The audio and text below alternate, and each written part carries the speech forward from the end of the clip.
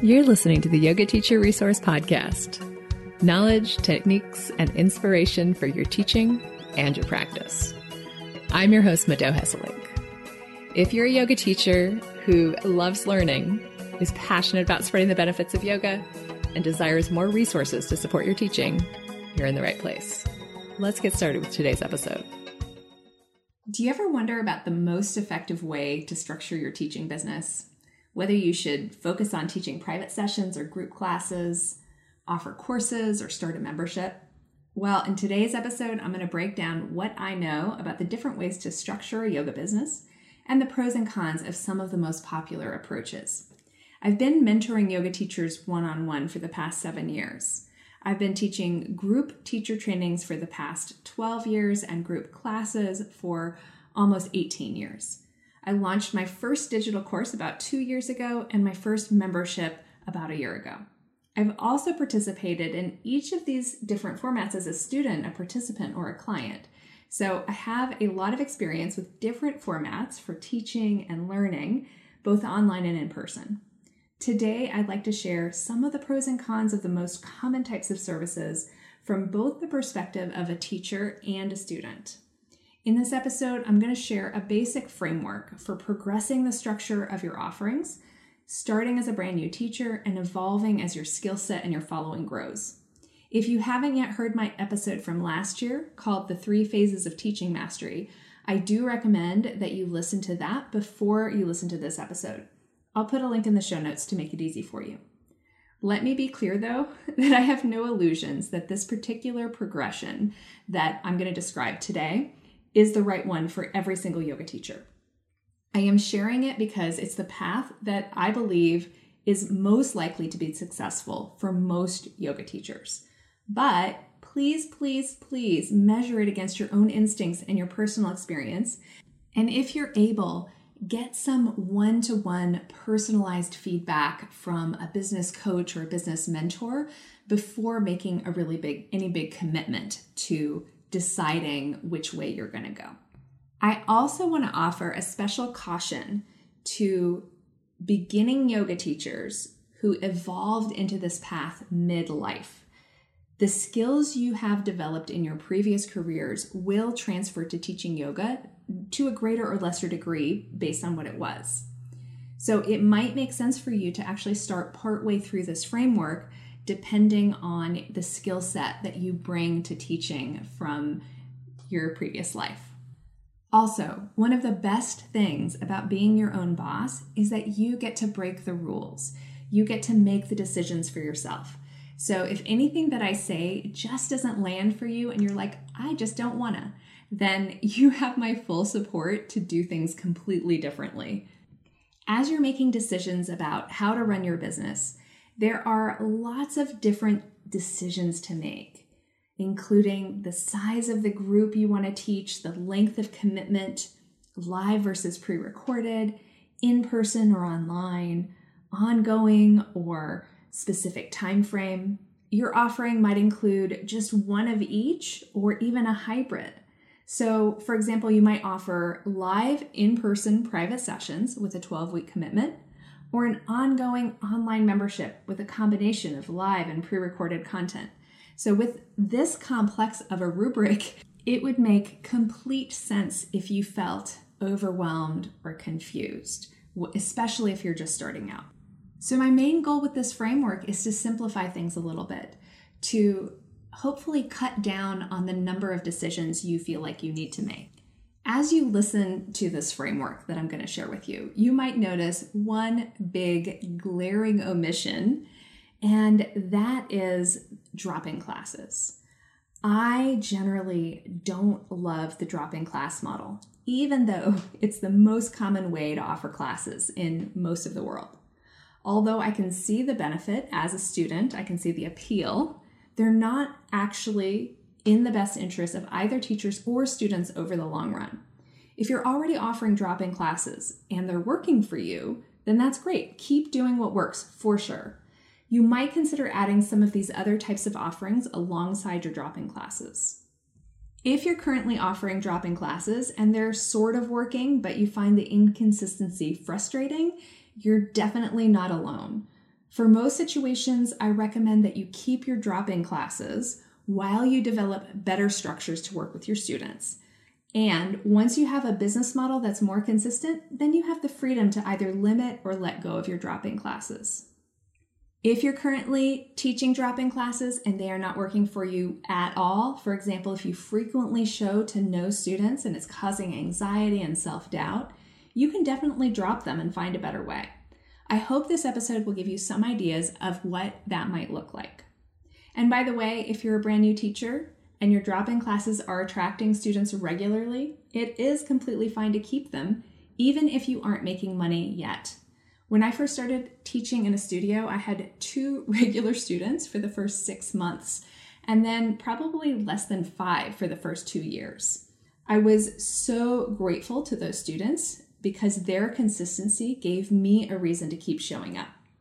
But I definitely want you to progress and be successful a lot more quickly than I was, which I think is totally possible because when I was getting started as a teacher, there was no information, no education out there about business for yoga teachers. At the same time, any business program, any business education will tell you most businesses take about 3 years at minimum to start turning a profit. Now, I know that might sound scary, but I don't have the money to support myself for 3 years. And everybody's different, so I'm not making a prediction for your specific situation. What I am saying is don't be disheartened. If you've been teaching for 1.5 years or 2 years or even 5 years and haven't yet really made a full income from your teaching, it's absolutely possible. And I hope this episode will help point you in the right direction. Okay, let's start with the first structure that I recommend, especially for newer teachers, but it can also be great for teachers of any level of experience, and that is one-to-one or private sessions.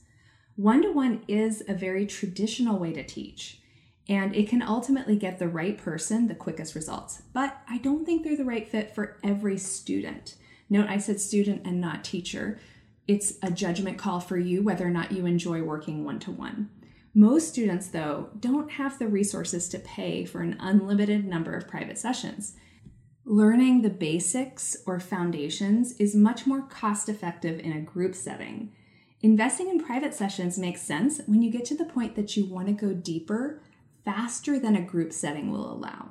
Or when a student has a cognitive or a physical limitation that means that they need more individualized attention than the rest of the group. That would be another good time to invest in a private session.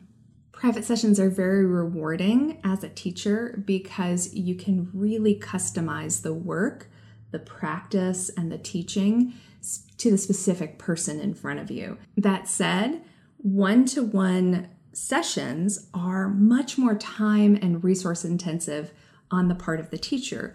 You have a limited number of hours per day you can be working, and if you're working each hour with one person, then that limits the number of people that you can help. So from the perspective of efficiency, it makes sense to offer one-to-one sessions when you have a smaller audience. So maybe that's because you're a newer teacher, or you moved somewhere, or you're new to teaching online. If you have a limited number of people seeking your services, then offering one-to-ones is probably going to maximize your ability to be compensated for your time. Now, we know as yoga teachers, compensation is not the only factor involved, but as a newer teacher, one-on-ones also provide the best opportunity for you to learn about yoga and about teaching and about other bodies, because you can ask so many specific questions. You can be almost in a conversation or a dialogue with your student without interrupting the flow or the concentration of the other people in the room. So for that reason, I highly recommend that newer teachers start teaching privates as soon as possible and focus on that as your main teaching structure. until you get so booked that you don't have the bandwidth to add any more clients. That is the perfect time to start expanding into a small group structure.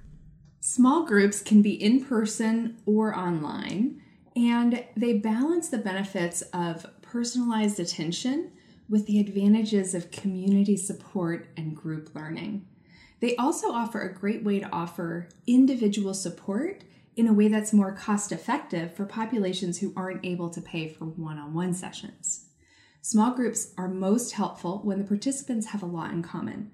For example, they're all brand new beginners or have a similar goal.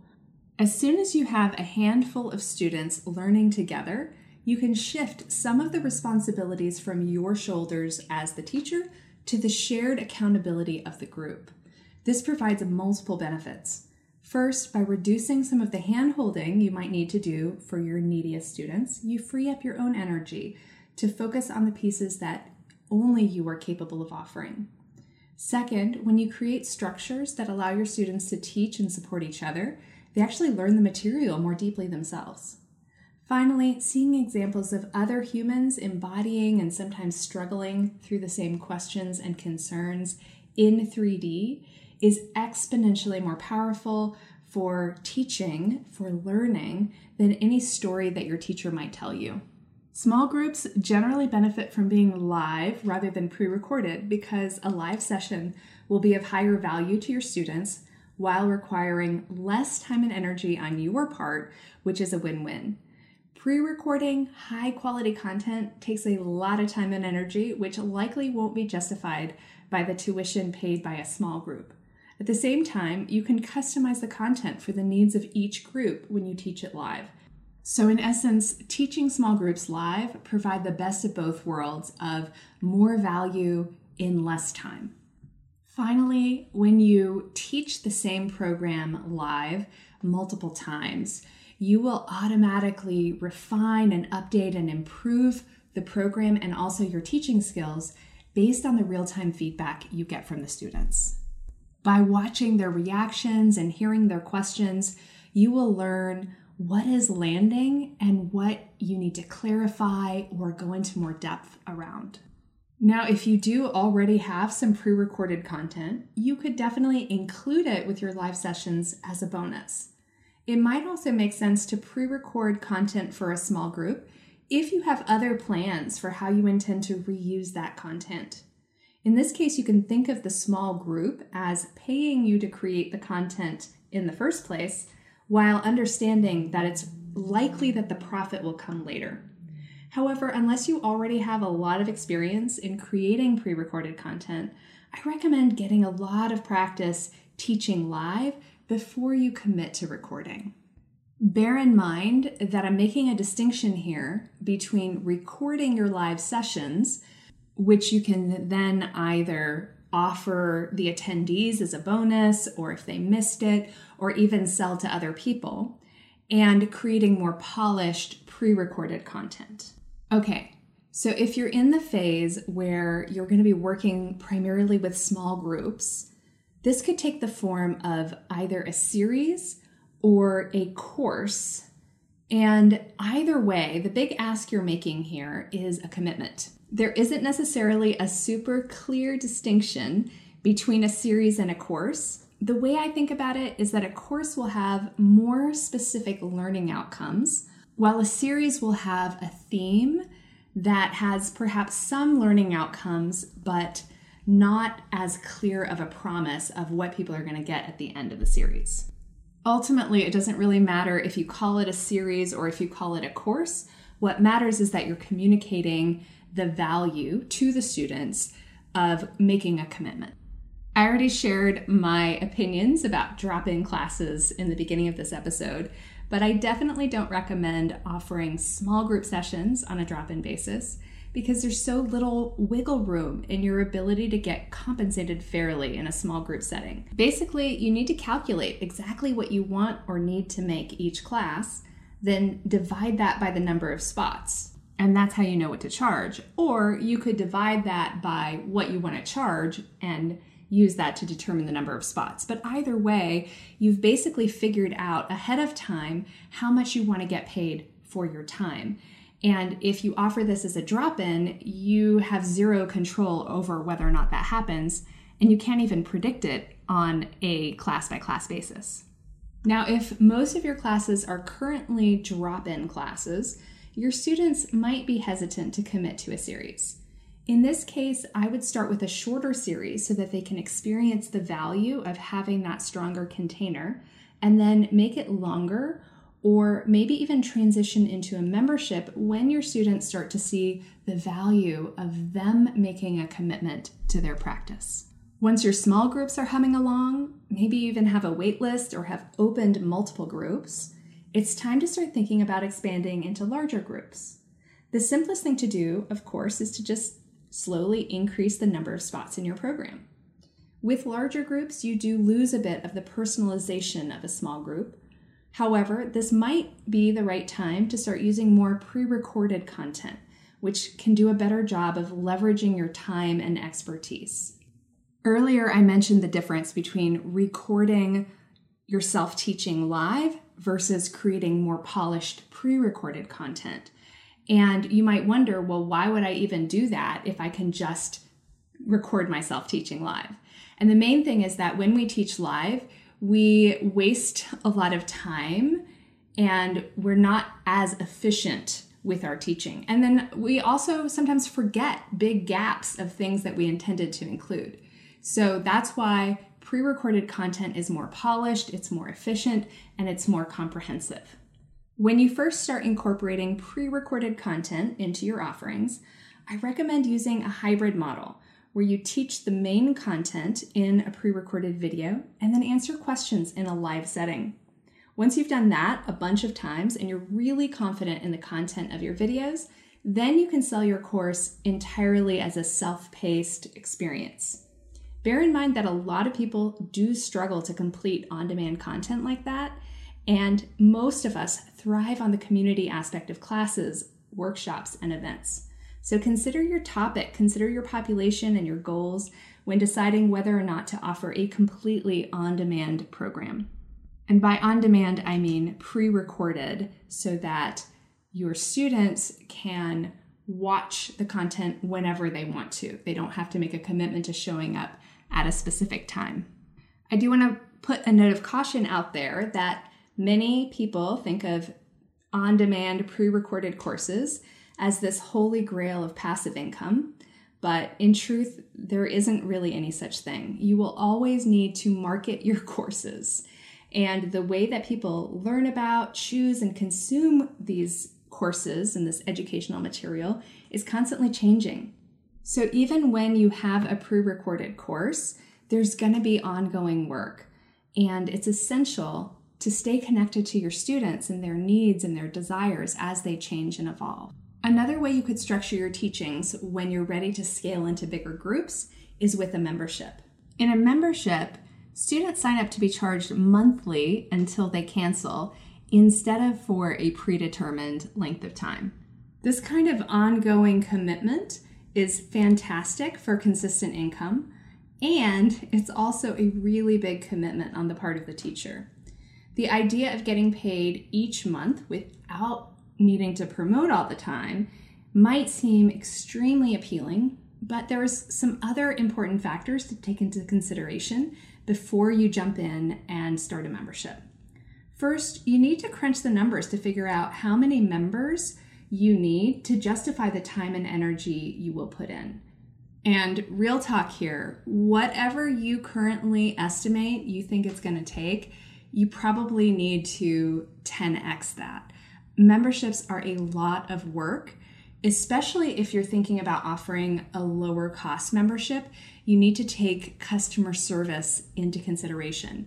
When people are paying you on a monthly basis, they're going to ask you for all kinds of exceptions. They're going to ask you to do all kinds of extra things, like create customer seats for them or put their account on hold. And you want to make sure you actually have the bandwidth to do all this and to answer all these emails, or that you can afford to hire some help with it. Make sure you also think through how you'll take time off or what you'll do if you get sick, because you can't just delay the start of a membership or take breaks in between sessions. I definitely recommend keeping the idea of your membership as simple as humanly possible when you first get started. But I'll also tell you that personally, I would not ever run a membership on my own without help. Actually, I tried last year. I was trying to get help, but it ended up taking longer than I thought. And so I ended up starting my membership pretty much on my own, and I will never do that again. Also, no matter how amazing your membership is, remember and be prepared that some people are going to drop off and you will have to replace them even just in order to keep your membership the same size. So while consistent revenue is possible, when it comes to the membership business model, you still need a plan for getting new members on a regular basis and for keeping the ones that you already have engaged. If you allow people to join at any time, then you don't have the benefit of the course or series model where there's a deadline to join. Deadlines are incredibly powerful for getting people who are already interested to actually take action and commit. If you do want to add that dynamic of urgency and timeliness to the way you promote your membership, you can open and close the doors to your membership several times a year for a membership drive.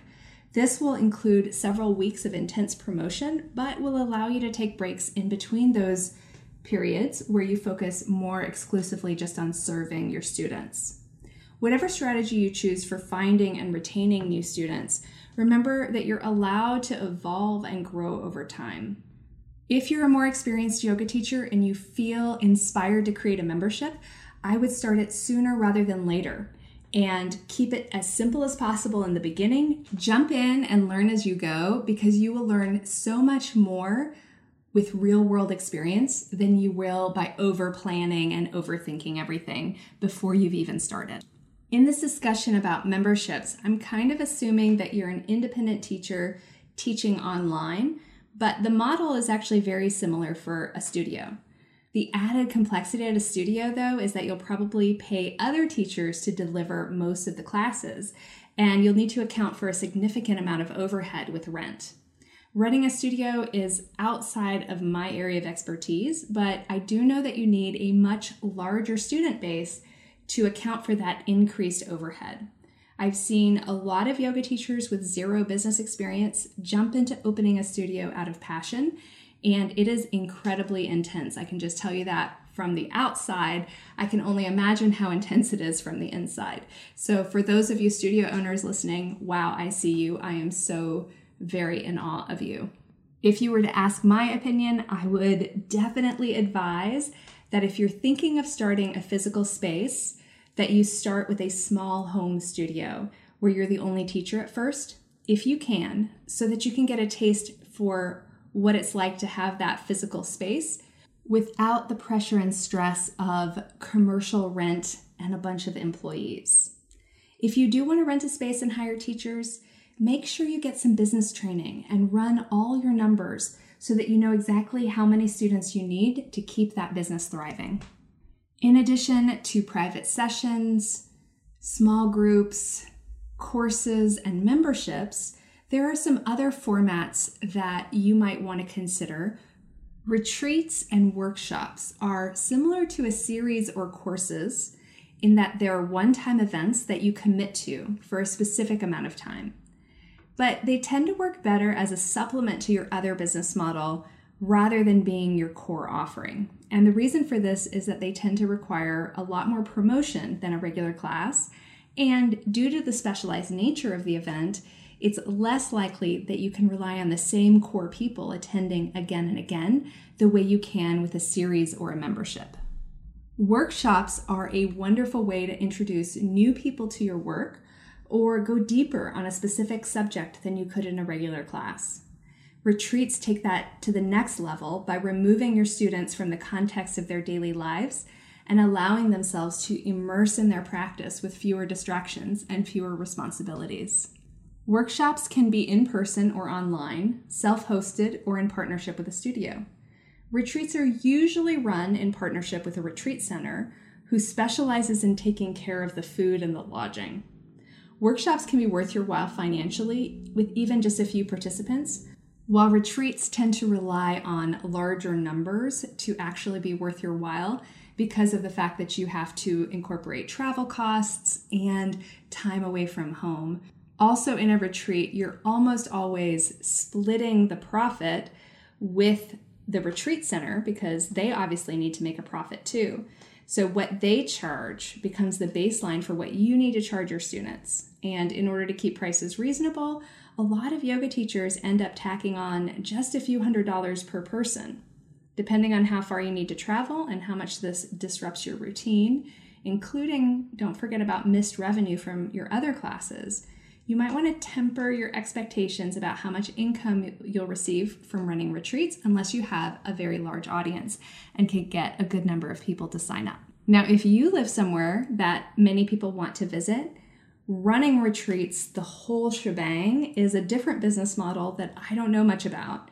It's definitely more sustainable because you don't need to travel and you can create rhythms and routines around your retreats. If you're able and willing to take on the hosting responsibilities as well, then that would also leave more of the profit from the retreat fees in your own pocket. Another business model worth mentioning is teacher trainings. Teacher trainings can be incredibly rewarding because of the level of passion that your students are likely to bring to the relationship. Many yoga studios have centered teacher trainings as their bread and butter, while drop-in classes are more of a loss leader, meaning that they're a way to attract people to the teacher trainings. Many studios have poured their heart, their soul, their passion into their teacher trainings and do an incredible job. But running a teacher training is an incredibly big project, and running a studio is also an incredibly big project. So there are definitely some teacher trainings that were put together a little bit too hastily by a studio owner who maybe wasn't actually ready to teach one.